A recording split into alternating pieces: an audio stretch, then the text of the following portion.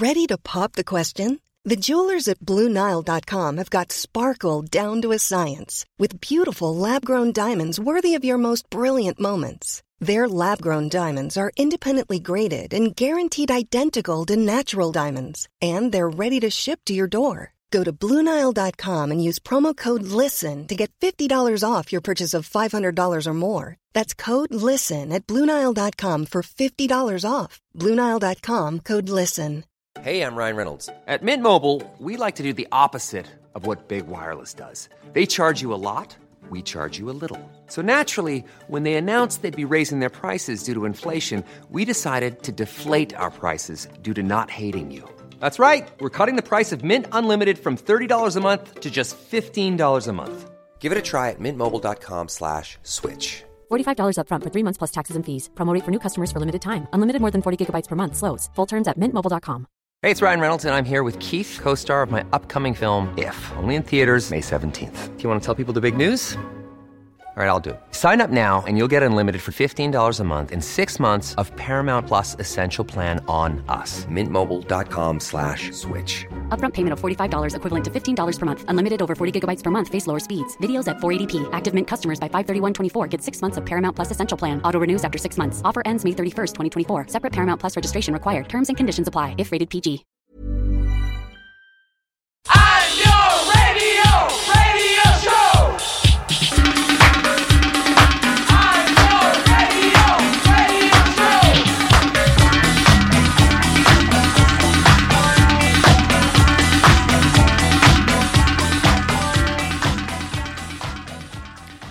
Hello and welcome to the Niall or Nine podcast. It's Niall here along with Andrea Cleary. Hello. How are you doing? Good.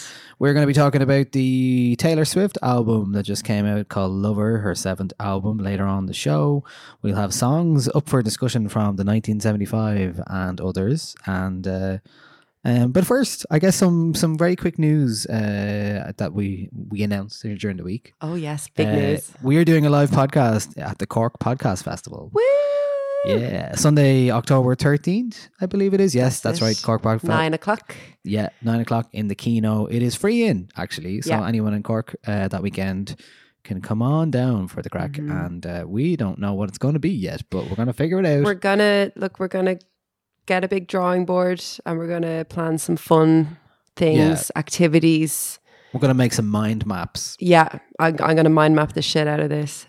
We're on after Mother of Pod, who I'm a big fan of, The Creep Dive, who I'm a big fan of, and The Point of Everything, who I'm a big fan of. So very good. That's a nice afternoon. It's a lovely way to spend your evening. We're on last. Yeah, so we're headlining.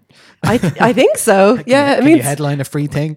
We're closing the festival. That's what I'm telling my mum. Yeah, so we're closing the festival. So yeah, this Cork Podcast Festival. I think we're going to maybe do a Dublin one soon as well before the end of the year. But look, don't hold me to that. But I'm saying it now so you can hold me to it. Yes, if you see me.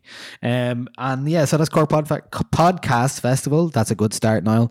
Just pronounce your words. That'll do really well for your podcast. You're doing great, sweetie. Sunday, October 13th, and also relevant to your interests if you're maybe Electric Picnic bound or otherwise.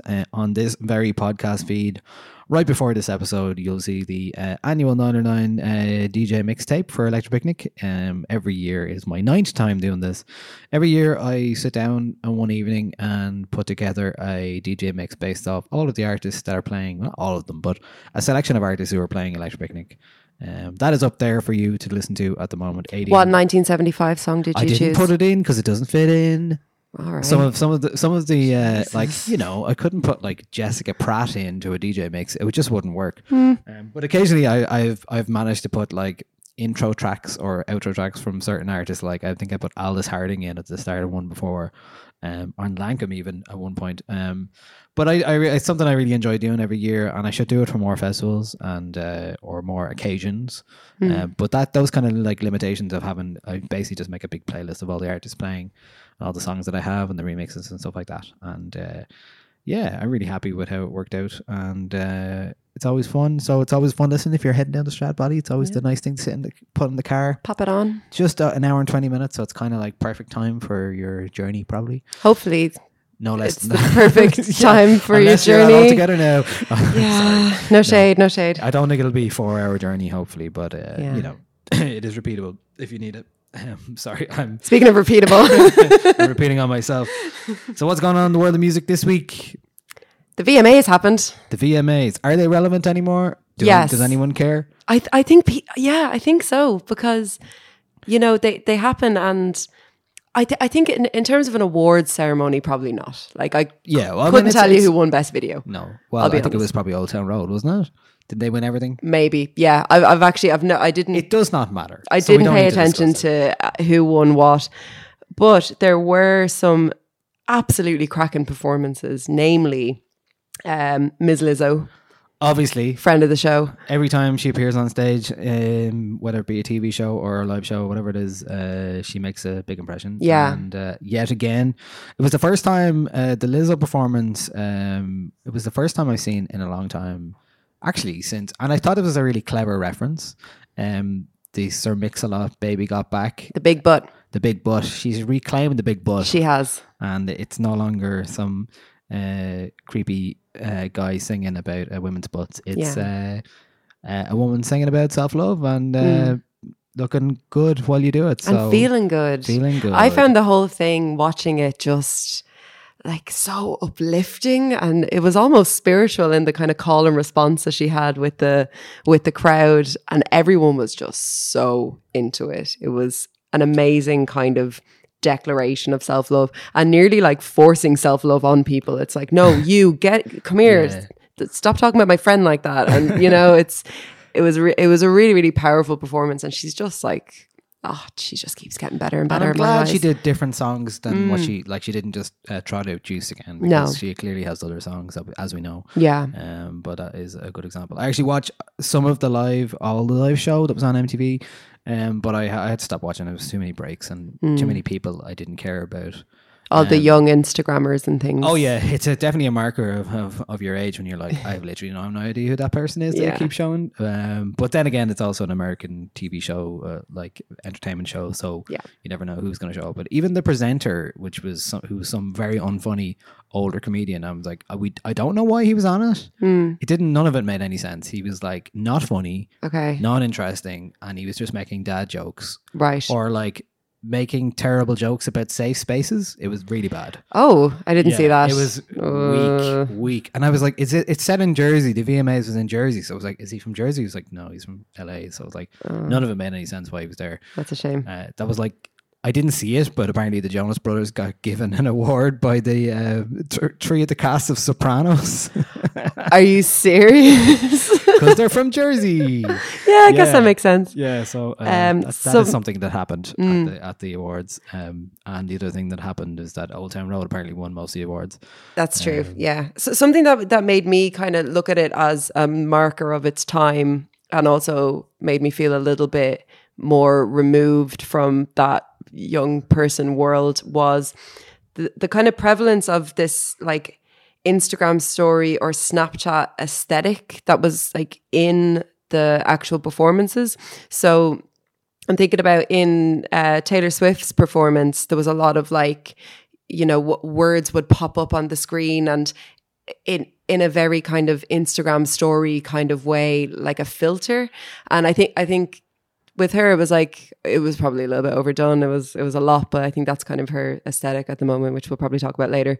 But I think Missy Elliott did it really, really well. Oh yeah, that was right. So let's talk about that. I mean, that was, if there's one performance you would take away from the whole show, it would be Missy Elliott's. Yeah, absolutely.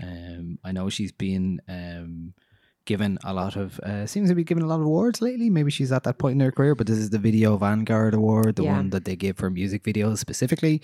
So the performance really leaned heavy on a lot of her very unique visual videos that she's had, and the dance kind of styles that she's put across on here in her music videos. So one of the first things you see is the big black balloon suit she wore, and in the she in just the rain video, like Super Duper Fly. She blew up to being like I have no concept of like how big things are, but I'm going to say 50 feet. Yeah. And like, you know, just like But I thought that floating was- over the crowd. It was I thought that was so- really clever done because I don't. Yeah. That was like obviously the augmented reality stuff as well, Yeah. right? So, but it was really well done, and I thought even if you didn't know any of the music, so I was watching even Shawn Mendes, for example, who was so boring and so middle of the road. I was like, the visuals are really impressive. And Yeah. I'm enjoying just watching the visuals. Yeah. Like it was very well put together. It was very cool. In terms of the show, and even like the part where Missy Elliott, like they had rain on the stage and stuff like that. Yeah. And just like her as a scarecrow and all that. Yeah, I thought it that was was really cool. cool. It was like just a fine reminder of somebody who's a completely singular talent. Maybe sometimes not necessarily forgotten about, but like not spoken about in the same terms, because like she has some absolute banging tunes, and but more than that, anything this performance shows you, like in terms of style and aesthetics, like she has her own thing going on and always has. Yeah, absolutely. I think something that kind of pointed to her, like just how long her career has spanned, was the really nice touch of one of the solo dancers being the young girl from the Get Your Freak On video, and she's a grown up now and has obviously kept up the dancing. And she came out and did a dance routine, and it was unbelievable. It was like, wow, she really has been going. Get Your Freak On was ages ago. She was the same person. Same girl. Ah, yeah. okay. I just thought it was such a nice touch. And yeah, it's like, God, that came out a while ago. I remember when that video first came out, I was watching it on, I think like TRL UK or something, or it was on MTV. And my mom was in the room with me, and the spitting in the mouth part happened. And my mom was like, oh God, there's no need for that. And I think that's when I became rebellious. I was like, no, she's making some kind of point about something. But yeah, Missy Elliott, as I know we talked about a month ago about Beyonce as a visual artist. I think Missy Elliott really is one of those artists, especially female artists, who just really paved the way for like true creativity and things not always being like pretty in music, which she was just unbelievable. I agree. She was absolutely incredible, and that was clearly the best thing of the night. Other things that happened, like I mentioned, the Sopranos cast. Like the other thing about like all that is like they had this older presenter. I can't even remember the guy's name. I'll figure it out in a second. But then presenting the cast of the Sopranos on a youth popular culture show doesn't really make any sense to me. I don't know, like all of that stuff. Like there was a lot of like those dad jokes that they were like, oh well, we know there's people who are older are going to be like, we don't want to lose them in the demographics, or like they want to alienate them too much, so they just did all these dad jokes, and it was like, okay, MTV alienated their older viewers a very long time ago. Yeah, know? like there was time, obviously you think back to the VMA times when it was like the Beastie Boys coming on stage, or Red Hot Chili Peppers, or Nirvana, and all this kind of stuff, and like that is gone in music now. That kind of level of cross genre mixing at an award ceremony doesn't really exist anymore. Like, or if it does, it's not the VMAs show. Yeah, it is. Like the Grammys is about performances, the VMAs is about entertainment. Yes, you know, the best way of putting it. I think so.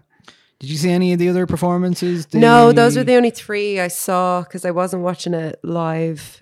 Truthfully, I didn't know it was on until the next day. And I was like, oh, okay. Yeah, God, I am out of touch. Well, what else did I see? She's always a really good performer. Saw a bit of that. The J Balvin and Bad Bunny had two very cool, like kind of kitsch, almost, what was it, Asian kind of cartoon costumes. Okay. There was that. Anything else? Miley Cyrus did a song. What sad song did she do? Okay. A new song about breaking up with her fella. Oh, yeah, and she did break up with her fella. My girl Rosalia was on it again. Yes. She won Best New Latino or Latin Award. That's what she won. Just so give her Best New. Like. And yeah, but I really like Missy Elliott and Lizzo, the ones we're talking about. I think so, yeah. But another big pop name close to your heart, Andrea. Tell me more about what Harry Styles is up to. Harry Styles. And why we should care. Why? Okay. Okay, that's a lot to ask. I think I can very easily answer why we should care. It's because he is probably like the kindest soul in pop, and he kind of always has been. But I feel like the wider public has only really been coming around to that idea in the past couple of years, like since the breakup of One Direction. Because when he was in One Direction, he had this sort of, I don't know, maybe it was the Caroline Flack thing, it was probably a number of things, but he had this persona kind of put upon him as being, you know, the ladies' man and being the player and stuff. And actually, like, I mean, I followed One Direction very closely when they were around, and he was just never that person. And it was always such a shame to me, or I found it such a shame that the tabloid media, if that's a thing that still exists, but, you know, the internet tabloid media would just kind of decide that that's who he is. And he's just come through it so positively and so authentically himself. And it's sort of now he has done an interview with Rolling Stone magazine, which is a really, really wonderful read. It is. I was a bit skeptical when you sent it to me, I would admit. I was like, okay, what am I going to learn about Harry Styles from this? But it is one of the best profiles I've read in a while. Yeah. Like we were talking off mic earlier, like they clearly, Rob Sheffield, who wrote the piece, clearly had a lot of time and space to talk and be with Harry Styles. And it is, a very interesting piece. So it is. And I think, I mean, I was saying to you earlier, if it reads like that kind of old school music journalism where it's not a junket, it's not promotion, it's just, here's an interesting person that I wanted to get to know and write about.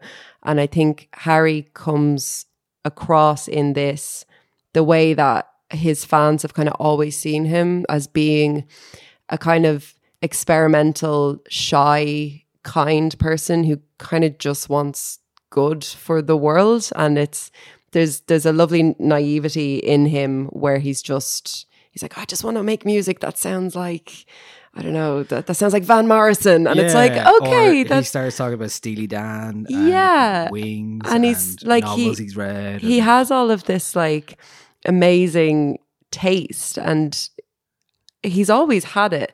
But what I loved most about it, I think, was when asked about his time with One Direction, he's like, yeah, it was great. Like I had a really great time. Like he doesn't come out and say anything bad about anybody. He doesn't, you know, say, oh, well, I wasn't making real music then, but now that I've gotten into classic rock, now I'm making real music. It's like, no, it's all real music. Like women and teenage girls and like LGBT people and everybody that kind of made up the Directioners at the time are grown-ups now, or, you know, were grown-ups at the time or whatever. And it's like, these are people with real tastes and people who love pop music. And it was damn good pop music. Like, you can't deny how powerfully pop One Direction were, even in even though they were literally the most manufactured band. We saw them being manufactured on screen. It's wild.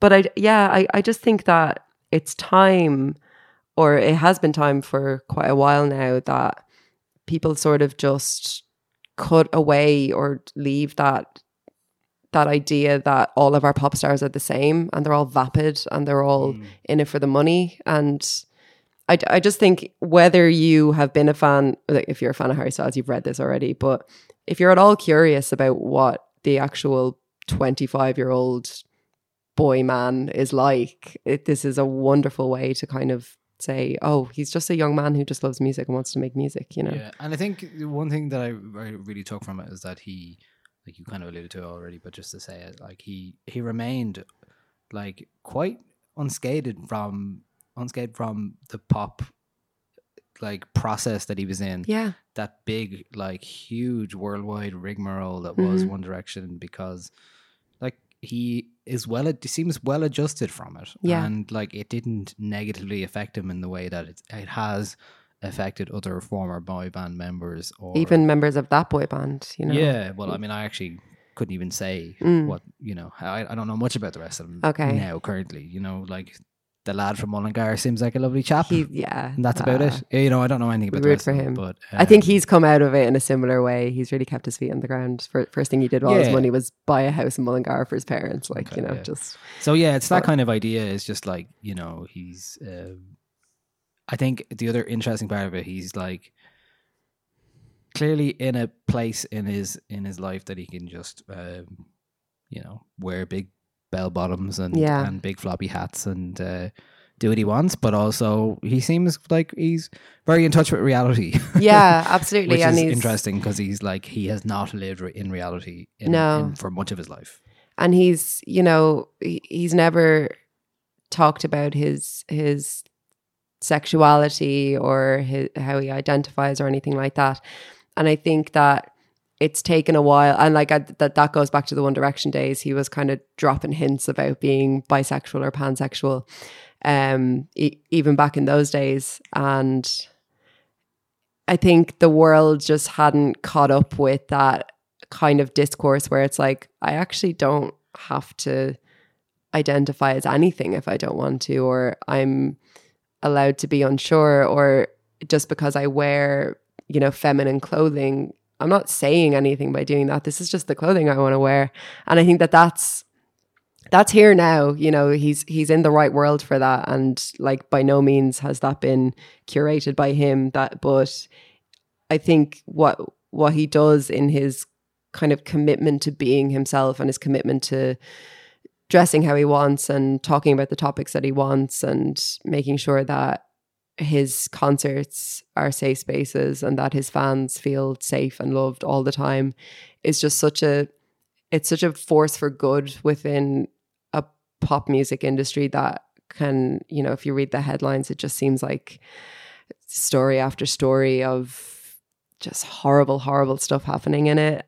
And he's just, the title, it's wonderfully titled The Eternal Sunshine of Harry Styles, and I think that captures him perfectly.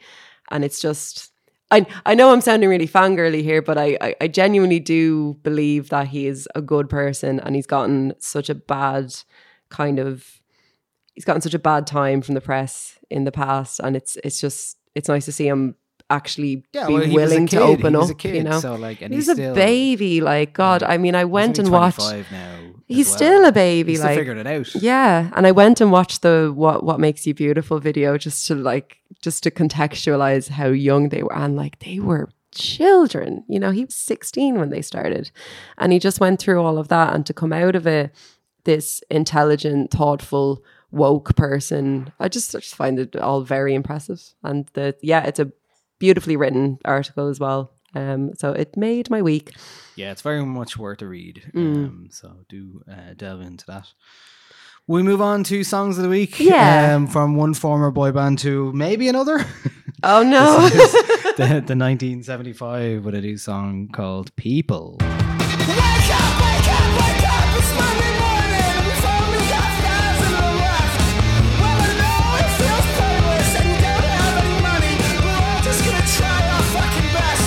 Well, the generation wanna fuck like a bullet, living in the sun of legal marijuana, well, clothes, food, gear. I don't like going outside, so bring me everything here.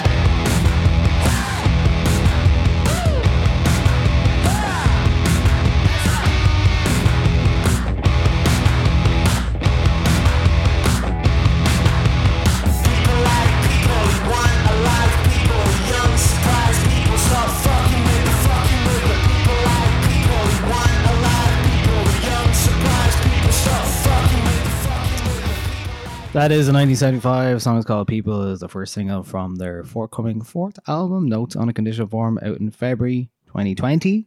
Trey, what is going on here? It's I don't know. You just kind of wish that they try something new every now and then they just keep churning out the same old thing. Explain it to me. I told you earlier off mic that my only notes for this song on the podcast is the words "fight me." I love this.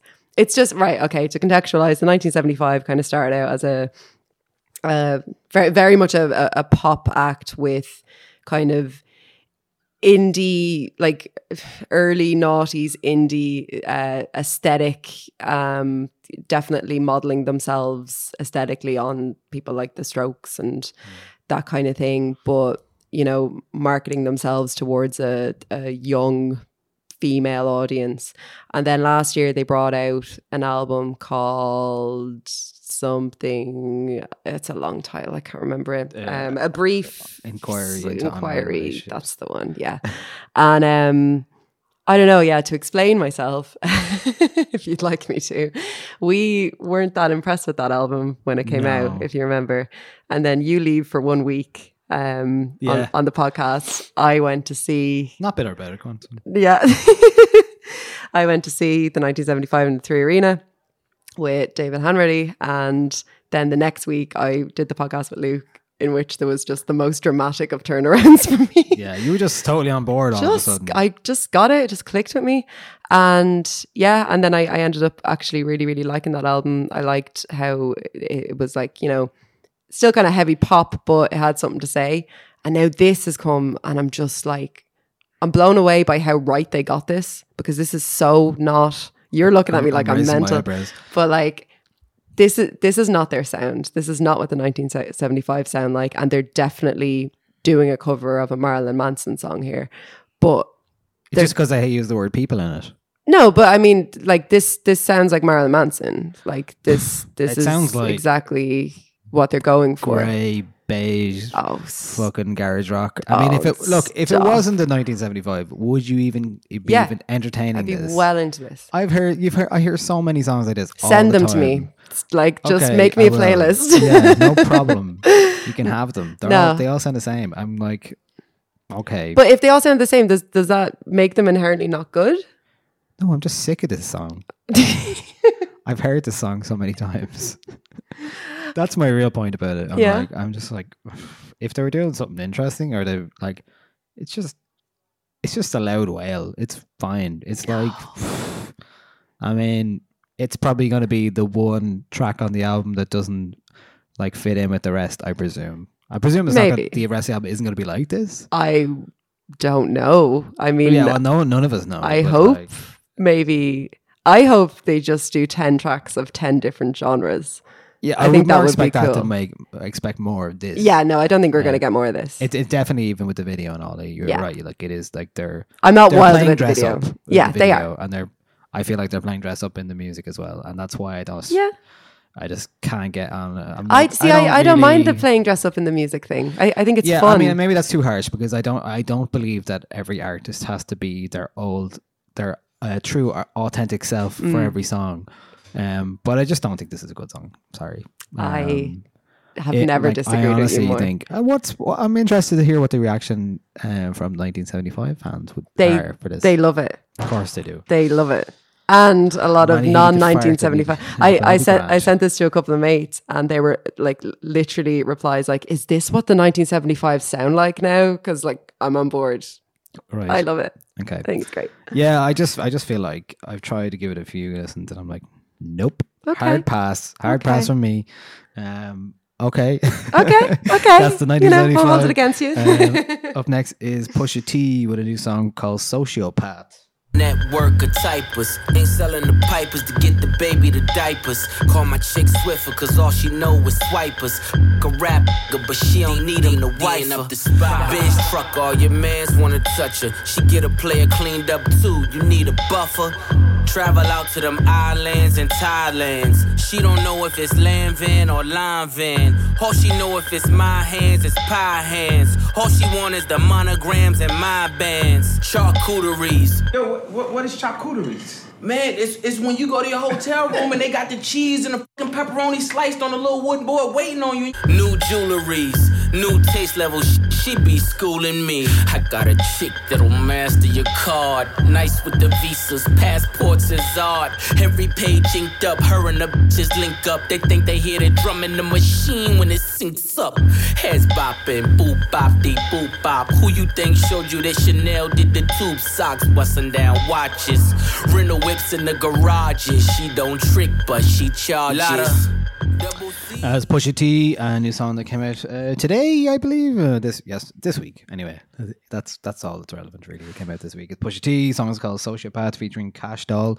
Apparently, this is a track that was left off Daytona, so produced by Kanye West again. I think this is a fine example of the kind of beat that Pusha T just excels at. That kind of minimal boom bap almost, like the Suicide song that he had a few years ago. He's so good at just rapping over that kind of stuff that like I could listen to it for days. Yeah. What do you think of this?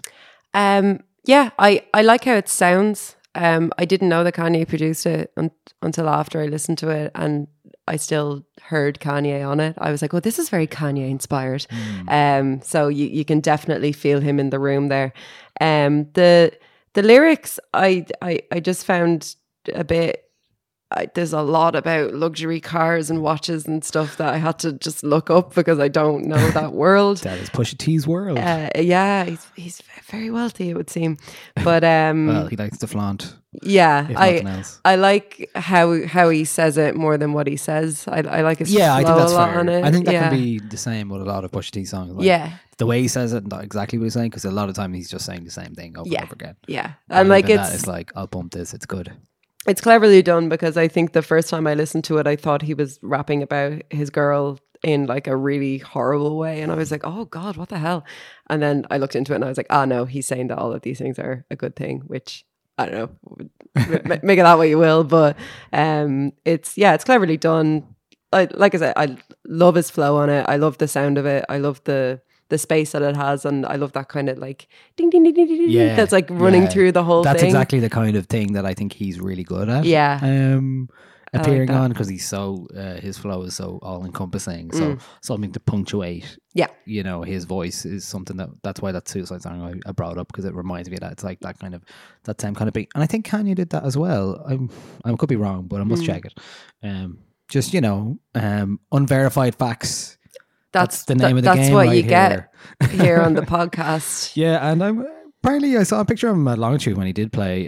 When he filled in for, did he fill in for A$AP Rocky, or was it just a last minute addition? I think he filled in for A$AP Rocky. He played like at 3 o'clock on a Friday, and the place looked stuffed. Yeah. So people do go to festivals early in the day. So yeah, it can happen. That's Pusha T and Cash Doll, who you did not hear, but she interjects at one point. And she sounds great on it. She does, yeah. Song is called Sociopath. Up next is Adam Bainbridge and a song from his project Kindness. This is called Raise Up. Sibambaneni, Sibambaneni, build your people, make them equal, raise up your different ones. Sibambaneni, Sibambaneni, build your people.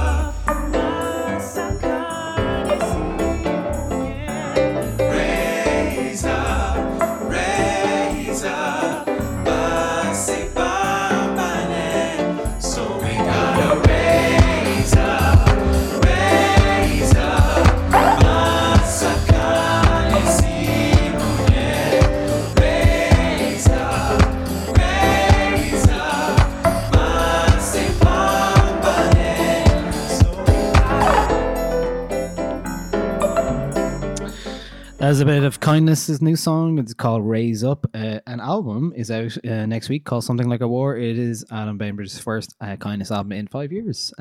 He first came to my attention with the first album, World You Need a Change of Mind. And then 2014's Otherness had some really good stuff on it, but maybe not quite as impactful for me as his debut, but I just love the debut. I still play a lot of it DJing, actually. He's kind of a magpie kind of producer and musician. He can pick up different kind of styles and run with them and do strange covers. On the first album, he had a cover of a song that was in the charts, in the UK charts, by somebody from EastEnders, I believe. Oh, really? Very weird. I must verify that fact and not just spit it out. But yeah, Something Like a War is his third album. Obviously, you can hear a lot of gospel buzz in there.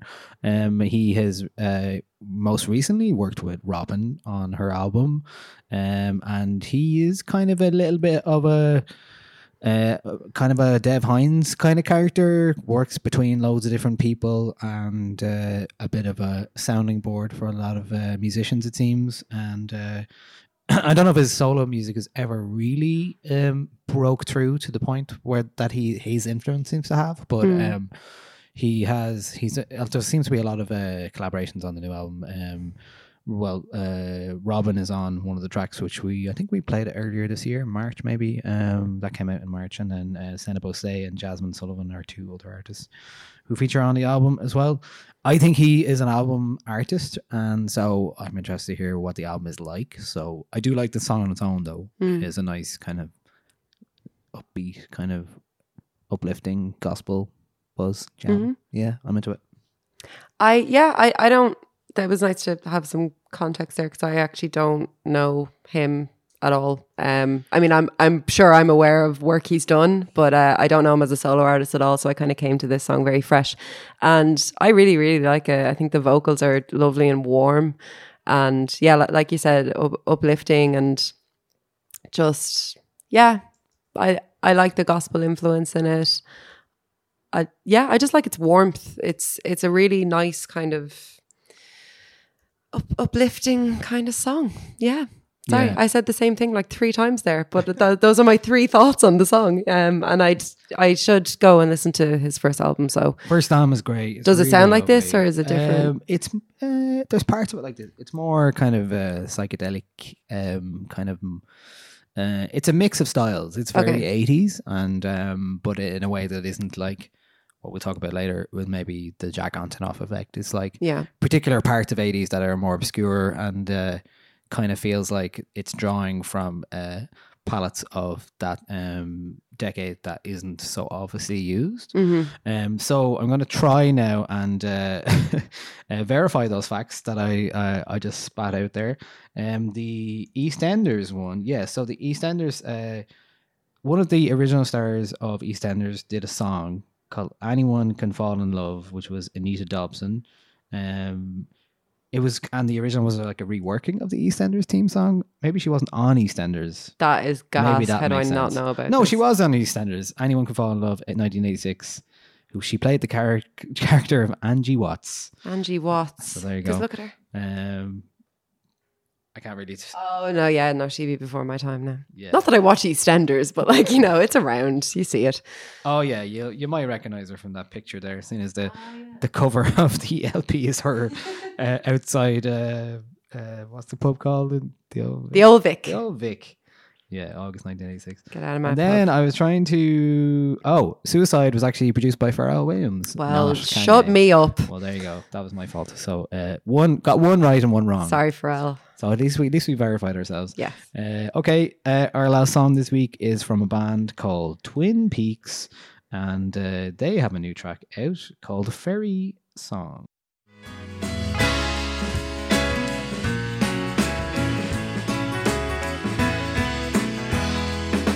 Since it's too late to stay here, maybe I could take up a seat. It's getting hard to keep walking with those phrases on repeat. Sure, it's high times in summer, but only to heartache and fall. If I get over that river, babe, I'll run blindly through it all.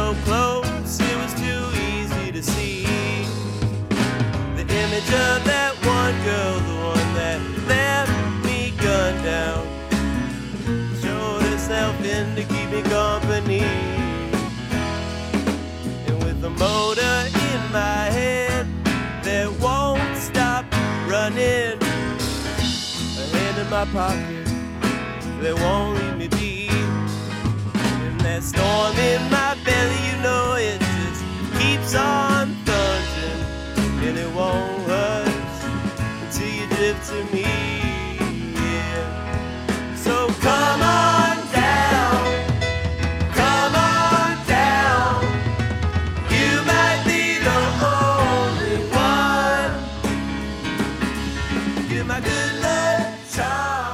That is Twin Peaks. The song is called Fairy Song. And I think when the Twin Peaks revival, the new series came out, one of the first things I thought about was like, damn, that for a poor old band that called themselves after Twin Peaks is probably like kicking themselves a bit right now. Because like Twin Peaks was gone for so many years, and then they were like, let's go to that band Twin Peaks, and then they're like, there's literally a TV show back called Twin Peaks again. Took a major SEO hit that we could say. I'm sure. Twin Peaks band. So tell me a bit about Twin Peaks. I know this is their third album. This will be their fourth album. Yeah. Thank you for verifying my facts. That's what I'm here for. So their last album was back in 2016, and this is the first song off what's going to be their fourth. And I like it mostly because it sounds like The Wait by the band. Oh yeah, it's so old fashioned. This song, so old fashioned, and I'm like, and even his vocals sound so like thin in it. I'm like, is that a deliberate choice? I think so. Yeah. I think it's supposed to sound like you're listening to it on a cassette or something. I really like it. I think it's different, and it's definitely harkening back to music that I really like, and in that kind of not quite pastiche way, but you can tell there's a lot of love for that style of music there. And where are they from? I don't know. America? That'll do. America. Chicago 5-piece. There we go. Right. I don't I know like a few of their songs, but I never really dove in. I'm going with dove. Into their music, but I probably should. They seem like the type of thing I'd like. But yeah, I heard this week on a playlist, and I was like, this sounds like the band. I like the band. Yeah. Cool. The Way is a great song. It is a great song. One of the best. It makes me cry. One of the best. It's so good. Well, that's not a bad way to leave it. No. Okay, we're going to talk about the album of the week. Big Swiftie. Big Taylor Swift has a new album. It is her seventh album. Yeah. It is called Lover. And we're going to talk about it right now. But first, here is a part of the opening track, I Forgot That You Existed. On the schoolyard as soon as I tripped up and hit the ground. And I would have stuck around for ya. Would have fought the whole town, so yeah, would have been right there front row. Even if nobody came to your show, but you showed who you are then one magical night. I forgot that you existed, and I thought that it would kill me, but it didn't. And it was so nice, so peaceful and quiet. Okay, it's Taylor Swift's seventh album. It is called Lover. Dre, where do we start with this? It is 18 tracks long. Oh, it's very long. What's the running time on it, actually? Jesus, I'm being very bad this week. You're terrible. You're a terrible man. I meant to keep checking. I was like, I don't think it feels that long. No, actually, you're right. But every time I see it's 18 tracks, I'm like, oh God. Yeah, and there's no skits or anything on it. They're all like 3. Thank God. 3 and 4. I know. No, the last thing we need in the world is a Taylor Swift skit. No, to be honest. But it's a very long album. Her 7th one, which I was kind of, surprised. I was like, Jesus, she's 61 minutes. Yeah, I mean, it's not short. No, it's not short, but actually, I feel like we're both going to have very different opinions on this, but maybe I'm wrong. I have many opinions. Okay. My opinions are multiplicitous. I think you're the authority here on Taylor Swift. Thank you. To put it bluntly, I care very little about her music. But I think to contextualize where I'm coming from, I feel a lot of things about Taylor Swift rely on how on board you are with a few different things. Namely, there's a particular brand of American pop music that I sometimes feel doesn't quite translate to a wider audience. Obviously, Taylor Swift is absolutely massive, but for me personally, I've always had a hard time even enjoying most of her music. I just feel like it has that kind of, obviously we know where she came from, country, and it turned into a massive worldwide pop star, one of the biggest around. In conversation constantly in pop, but in terms of her music, I've always found it's kind of almost jarring for me how like bright and poppy and melodic it is.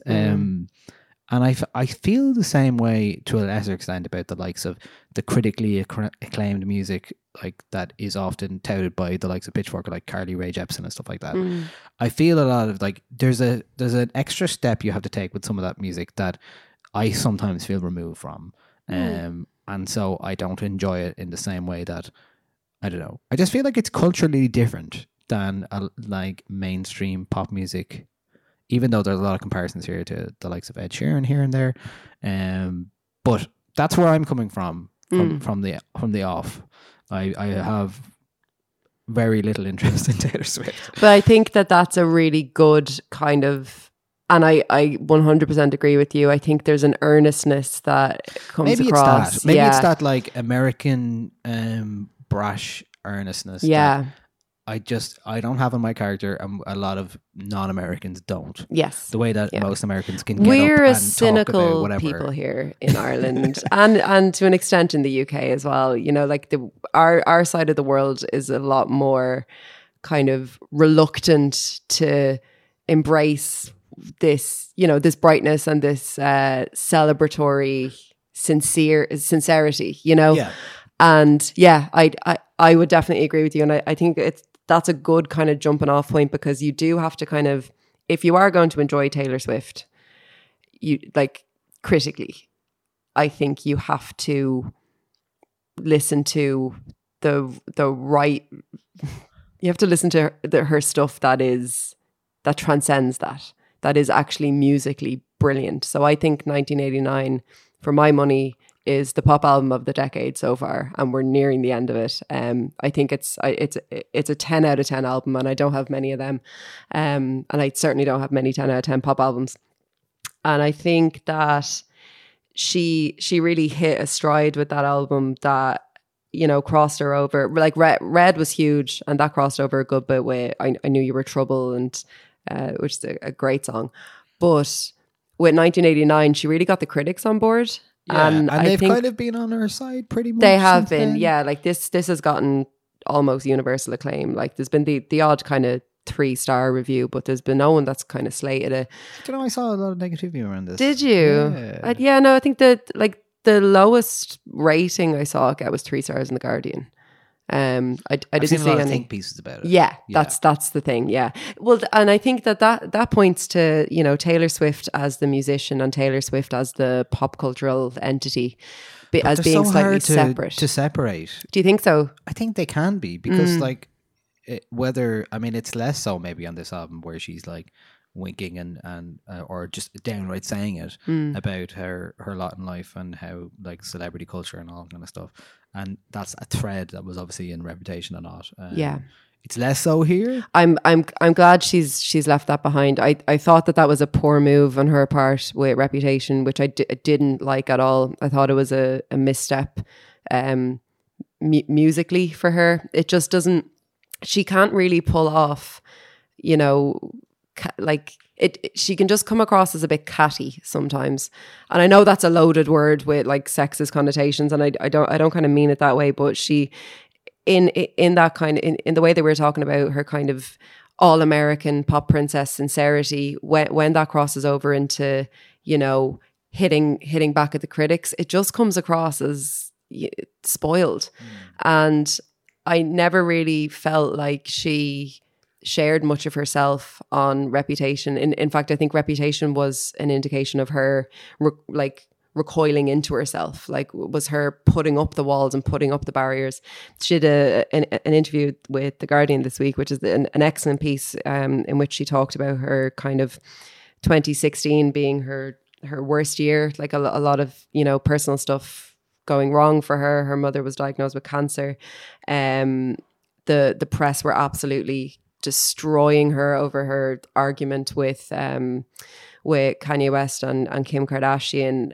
She was going through a sexual assault lawsuit. Like there was just so much going on for her. And I think that she put a lot of the negativity in her life into that album, and not really in a way that I found compelling or in a way that would give you an insight. It just felt like listening to a wall. And with this is interesting because she seems to have come out of it. She's fallen in love again with her partner, who she's been with for I think 5 years now, 4 or 5 years. So she's well into her love songs on this feel sincere, and it seems like she's in a better place in her life now, which is good. And there is more on this album that I like than I thought I would when I listened to it initially. So I've given this album a good 8 listens now, and when I first listened to it, I was like, "There's not a hit on here," and I was wrong. There are, Well, we should say there are the many. first 2 songs that were released from the album, Yeah. in my opinion, are and a lot of other opinions I've seen are pretty bad. Yeah. They're bad songs. Although, when I re-listened to Me without the spelling is fun business on it, I was like, actually, I don't hate this. It's not as offensive to my ears. So she took that part out of the She song. took that part out, and I think it did it the world of good. I'm not a big fan of Brendan Urie or Yuri, whatever way you pronounce it, but I'm not a big fan of his presence on that song. I just feel like it feels a bit shoehorned in or something. That song just still feels like the video maybe doesn't help, but The video does show not help. tunes, Yeah. like that kind of like big and brash and bold. Yeah. And like it's a musical. It's a Yeah. song from a musical that. But It's really that one, and even You Need to Calm Down, which I'm not a fan of either. It doesn't really represent this album a whole lot. I don't think so. Like I think there are sort of shadows of Reputation still on it. Like I Forgot That You Existed, You Need to Calm Down, and Me would probably be the ones where it's, they're a little bit more self-centered and inward looking, and a bit like lashing out at the haters. And I'm kind of like, I'm glad that is at a minimum on this album, because I didn't want to hear that again. I don't think she does it well, and I wanted to hear something new from her on this. I think thematically, lyrically, musically, there's nothing new here. There's nothing that I've been surprised by in the same way that when I listened to 1989 the first time and I heard the opening chords of Welcome to New York, I was blown away by just how brassly Springsteen it was. And I was like, shit, she is delving deep here, and she's actually, taking musical influence from America, singing actual, substantial tunes. And on this, like there's a few songs. I think Lover's great. That's grown on me a lot. First time I heard it, I was like, I'm gonna puke.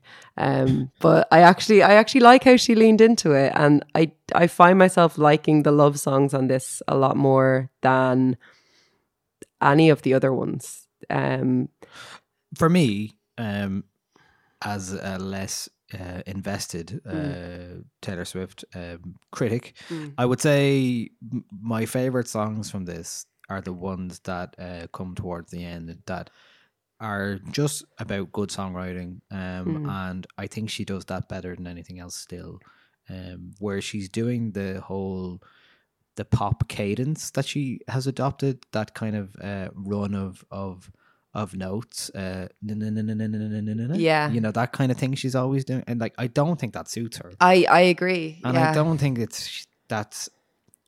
It doesn't. Nothing about that feel. It just leans into that kind of brash spectacle pop thing that I don't feel any like love or authenticity in. Where I know that, like, okay, so for example, False God, Soon You'll Get Better, even Afterglow, and It's Nice to Have a Friend.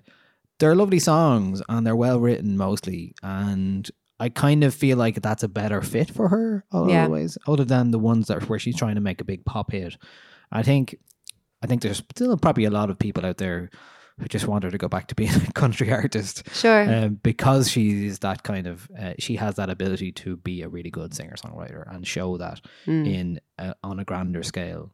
I guess the other thing for me is that, like, Jack Antonoff produced this, and boy, can you tell? Yeah, you're really starting to feel like, I guess that was the one thing that was like, whoa, okay, this just feels like Jack Antonoff's productions again, Like he hasn't tried to change anything. He was most recently he's been at his best when he worked with the likes of Lorde, who clearly put a lot of herself into the melodrama, for example. And his default mode seems to be kind of 80s drums and synths and stuff like that. And I'm not sure if that's a good fit for Taylor Swift. Overall, it doesn't really chime that much with me for her in terms of her music. I don't know. And a lot of it just feels quite lightweight and then doesn't really stand out. And then I'm just like, I don't want to hear this again. There are moments only the on slower songs I was like, okay, I could see myself hearing this again and not hating it. And where there's that London Boy song as well. Yeah. I mean, what a day to be talking about a song that has God, I Love the English as a lyric in it. Like that's the other are thing. you paying any attention to that's the other thing I felt about it. It was like it felt a bit tone deaf to be like, I love London. I know. And you're like, well, okay, I know you're like I think she's joking, but I don't musically, I actually don't hate that song. I think it's catchy. Like I found myself bopping my head to it, and I was like, I literally caught myself, and I was like, the lyrics. Yeah, like the lyrics. I think she is joking, but Taylor Swift, she's a lot of things. She's not funny. So I don't know how well she pulled that off.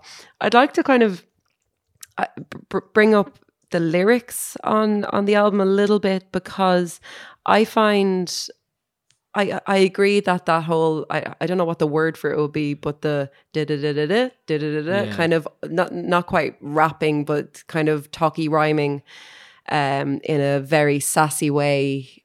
I think she has done that well in the past. Like you think of like Shake It Off had a bit of that. Blank Space, which is one of her best songs in my opinion, had a bit of that as well. So when she has the lyrics there to back that up, she can do it well. But for me, the biggest letdown on this album is lyrics that feel like a first draft. There's a lot of repetition in terms of the ways that she's exploring things. Like The Archer is basically Out of the Woods from 1989. Like there's a lot of, I'm singing about location, like New York, I'm singing about New York, or I'm singing about London. She did that better in 1989. She did the whole, hunter animal imagery. She did that better before. And there's just not a whole lot that's new until you get to songs like Lover and what's the other, the one about her mom. That is called. Why can't I find it here? Soon You'll Get Better. Yeah, Soon You Get Better. Where it's kind of just stripping away what she feels are clever turns of phrase, which don't really land for me very often. And she strips those away, and she's actually singing from the heart a bit. That I feel I can actually get into it then. I do like Miss Americana and the Heartbreak Prince. I like what she did on that. And the high school stuff is still kind of, coming up again. And that's like, again, better done on her earlier albums. So it's just these kind of thematic ideas that are being used again. And absolutely, you can sing about the same thing more than once. You can sing about the same thing for 7 albums if you want, but it probably should get better, and it probably should get smarter. Or at least more nuanced, maybe. Yeah. But just that London Boy song, I was just looking at the lyrics there, and you're like, it just reads like a really bad TripAdvisor review. It does. Or something like, it's like, I enjoy nights in Brixton, Shoreditch in the afternoon. I enjoy walking in Soho. It was like, all right. Yeah. Like, come on. You're such a tourist. Here's some things about London. Okay, yeah. Like, did you see that somebody... she's going to go to the Guinness storehouse when she comes home. Is that what's happening? Well, yeah, it's her Galway girl, right? Which is a shame that there's another one in the world. But... it's not that bad. Galway girl. It's not as bad as Galway girl. Oh no, it Come isn't. on now. No, it's actually like it's musically all right kind of thing. But yeah, there's like when you were talking earlier, when we first started talking about it, about that kind of, very earnest American pop princess kind of thing. I find Paper Rings almost unlistenable. It sounds like eating a dib dab. but with an adult palate, you know, like I can't eat that. I can't eat as many sweets these days as I could when I was a kid. And that's how it feels like I'm eating a huge bag of sherbet. Well, like It ultra is saccharine. so sickly sweet in its kind of sincerity that I'm like, oh, but again, like the melody's fine. It's musically fine. It's bright and nice, but I don't know. I couldn't get my head around, or I couldn't hand myself over to something that cheesy, do you know? And there are moments where she passes over from sincere to cheesiness, and those are moments where I have to say no, you know. And my threshold for that might be a little bit. Yeah, maybe that's a lot of it. you Yeah. know. Yeah.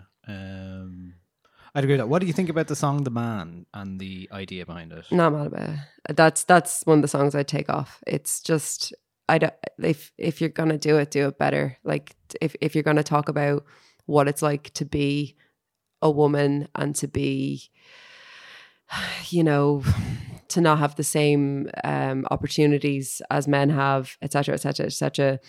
Maybe don't do it from your multimillionaire, like, white princess of pop pedestal. And it's like, look, I know you've had I know she's had troubles, and I know that she's experienced sexism probably more than a lot of pop stars, but it just seems like a very like glib it addressing does. of it. Like, It does. if I was a man, I was like, oh, come on, we've done this before. Especially in light of what's happened in the entertainment industry with Me Too in the last few years. There are more interesting ways to frame that now. Yeah, that's the thing. I don't really have a problem with her addressing that as a topic. I'm actually like I'm glad that she's finally starting to speak out about politics and about Me Too and that kind of stuff. And I thought she was incredibly brave to, you know, take on that court case, even though she was, you know, kind of destroyed in the media over it. But yeah, there's smarter ways to do it, and there's like if you're going to do it in music, that song would have worked better if she just wrote an article and published it in Vogue or something. Do you know? Yeah. Like I feel like she would have said it better in words than that song. I'd whip that song off the album. That'd be on the cutting room floor. So what would you take away from it? What's your current verdict on the whole thing? What I'd say is that like there's definite, while lyrically I don't think she's at her best at the moment, there's good on this album, and some of it's very good, but none of it is as good as Taylor Swift at her best. And that's a shame. It's her first record on a new label as well, and I'm relieved that she's moving away from albums as discourse, you know, albums as a way to hit back at critics and at other pop stars and people that she's feuding with. I'm happy that she's found herself in a place where she can actually sing about the things that she's passionate about, like her boyfriend and her mom and that kind of stuff. And it points to her becoming more of a personal songwriter. But unfortunately, like, I don't think the big hits on it are enough to carry it as an album. But I'd say some of the songs on it are gonna last, and you know, more power to them for it. There are a lot of songs in this that I like, but as an album, she hasn't been an album artist since 1989, and that's a shame. Yeah. All right. Well, that's your that's your opinion on Taylor Swift's Lover. Where are you landing on it? I won't be listening to this. It's just not for me at all. No. But I kind of enjoyed listening to it in terms of the critical process. But again, I find it really hard to just shake it off. Yes. What else is there to be said other than that? Yeah, I just can't really get on board with any of it. I think it's that there's a barrier there, and that barrier might be the earnest cheesiness of the whole enterprise. Because it is an enterprise now. We're talking like there's so much. Like Taylor Swift to me is more about the news headlines these days, and that's why what you're saying there is good, because she's addressing personal things a bit more. As opposed to, it could be the last album you get from her for a while if her plan is to go and re-record all 6 albums because of her record deal going tits up. So, you know, that could be happening. I'm fine with her releasing Red again and 1989 again. I'll take both of those albums any day of the week. When I was listening to this earlier, one of her first albums came on, one of her first songs came on immediately afterwards. And maybe 2 or 3 songs came on, and I did not realize. Really? Yeah, like, that's interesting. Oh, it's been playing the old stuff, yeah. like the very old stuff. I was like, I didn't realize it was happening. Yeah. But yeah, that is Taylor Swift's Lover, and Lover. Here's a bit of that song, Lover. This is our place, we make the call. And I'm highly suspicious that everyone who sees you wants you. I've loved you 3 summers now, honey, but I want them all. Can I go where you go? Can we always be this close forever and ever? And take me out and take me home forever and ever. You're my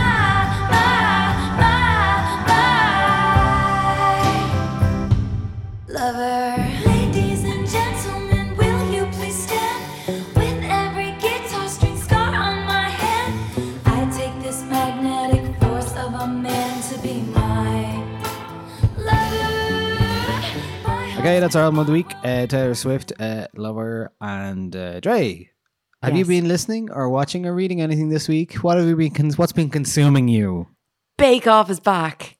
Oh, I saw you with your glass of wine in front of Bake It Off was last lovely. night. Yeah, last night, extremely basic post on my Instagram at Andrea Cleary _.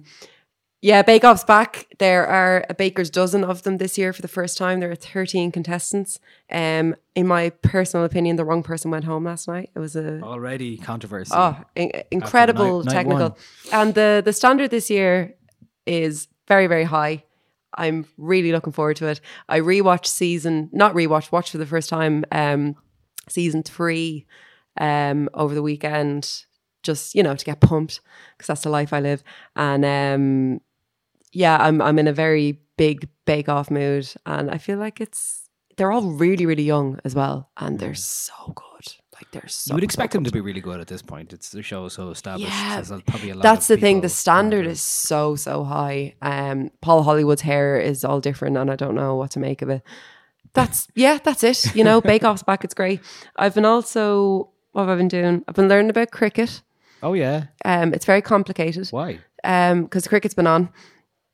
There's been the Ashes. You're not obligated to watch it now. No, but Are you obligated to watch it now because of Brexit or something? No, happening? I've a significant other who is an absolute West Brit, and just loves cricket. So he was watching stuff on YouTube, and I was like, I happened to just say, I've never understood cricket. And when you just tell someone I don't understand this thing that you're very passionate about, and it's just here's an 8-hour explanation of how cricket works. And I was like, okay. He doesn't love cricket, he loves it. He loves cricket. Yeah, exactly. And there are 4 different things called the wicket. I don't want you to explain to me. No, but this is important. I'm good with that. They've done this on purpose, because I used to think that I didn't understand cricket because it was a problem with me and I didn't get sport. But no, there are 4 different things that are called a wicket in it, and one of them is metaphorical.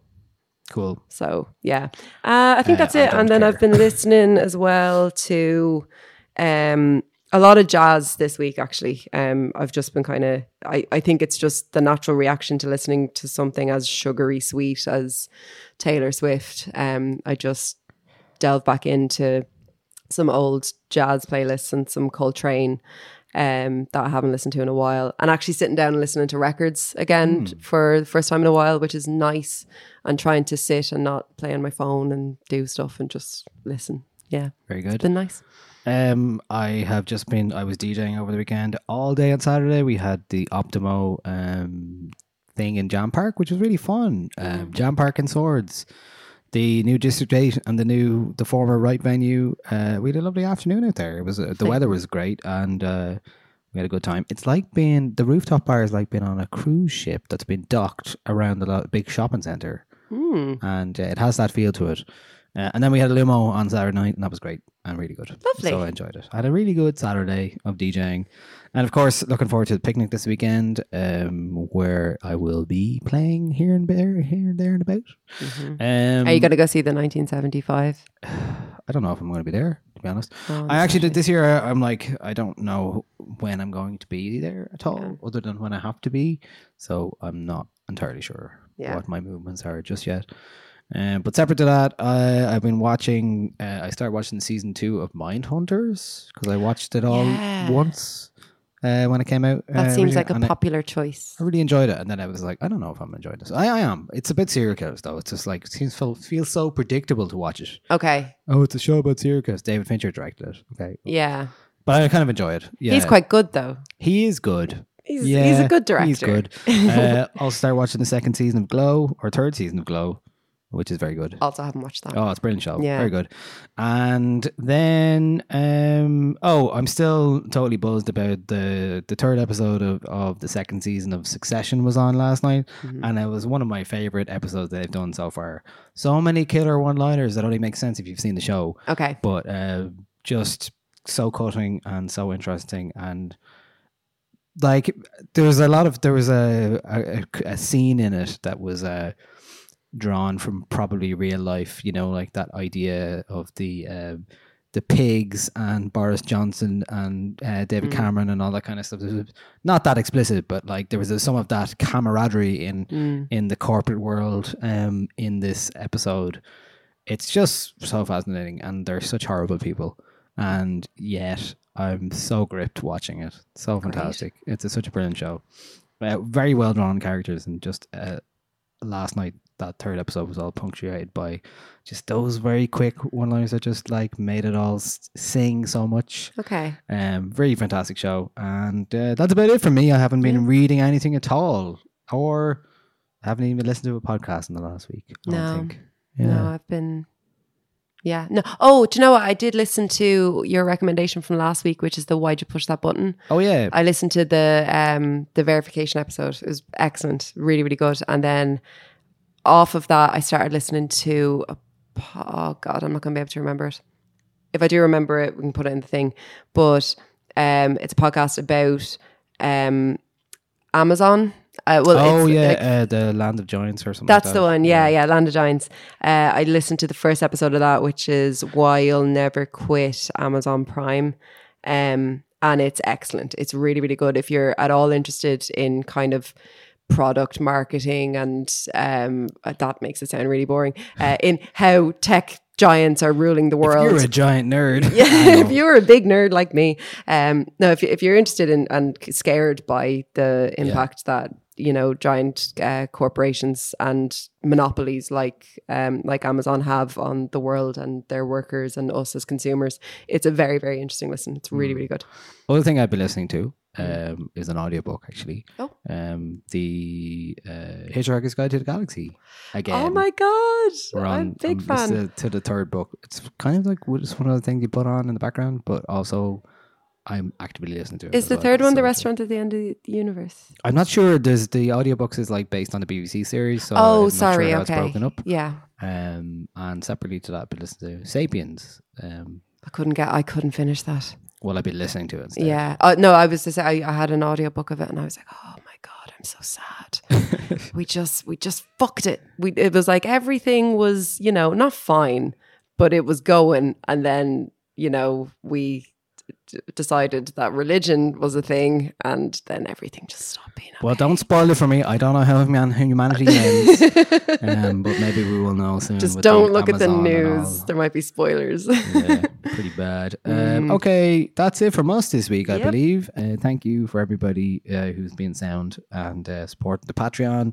Patreon.com/909. Got some stuff coming up there that you might be interested in, including t-shirts in the next while, and sending up some badges soon as well. In the meantime, I'm going to leave you with a song from a new Irish artist. Her name is Tola McKay, and this is a song called Oceans.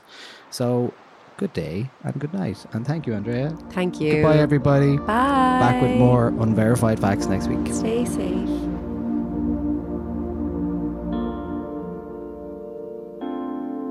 My mind is the ocean, making waves through the clouds. Somewhere above me, baby, don't go away, don't stray from me. My mind is the ocean, making waves through the clouds. Somewhere above me, baby, don't go away, don't stray from me. I don't know what it is that makes me feel like this. I don't know why I'm lost in my head, lost in my mind, lost in the time and space with you, baby. Trying to breathe, baby, but I just cannot focus on myself, no longer am myself. So tell me, what is it about this feeling confusing me, trying to press rewind to start a new day, find something to take away the pain of what a love honey might fix how I am feeling, cause I'm trying to get back to how I used to be. My mind is the ocean, making waves through the clouds. Somewhere above me, baby, don't go away, don't stray from me. My mind is the ocean, making waves through the clouds. Somewhere above me, baby, don't go away, don't stray from me. I'm so sorry for all the pain that I caused you. I'm so sorry for all the memories we have to share. Now we're gone, trying to make things better again. My mind is the ocean. I'm so sorry for all the pain that I caused through the clouds. I'm so sorry for all the memories. Somewhere above me, now we're gone, trying to make things better. Don't stray from me. My mind is the ocean, making waves through the clouds. Somewhere above me, baby, don't go away, don't stray from me.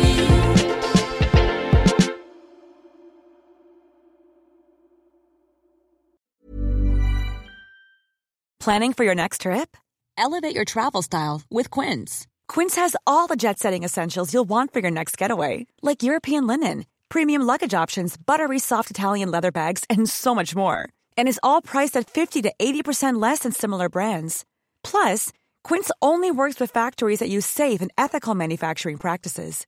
Pack your bags with high-quality essentials you'll be wearing for vacations to come with Quince. Go to quince.com/pack for free shipping and 365-day returns.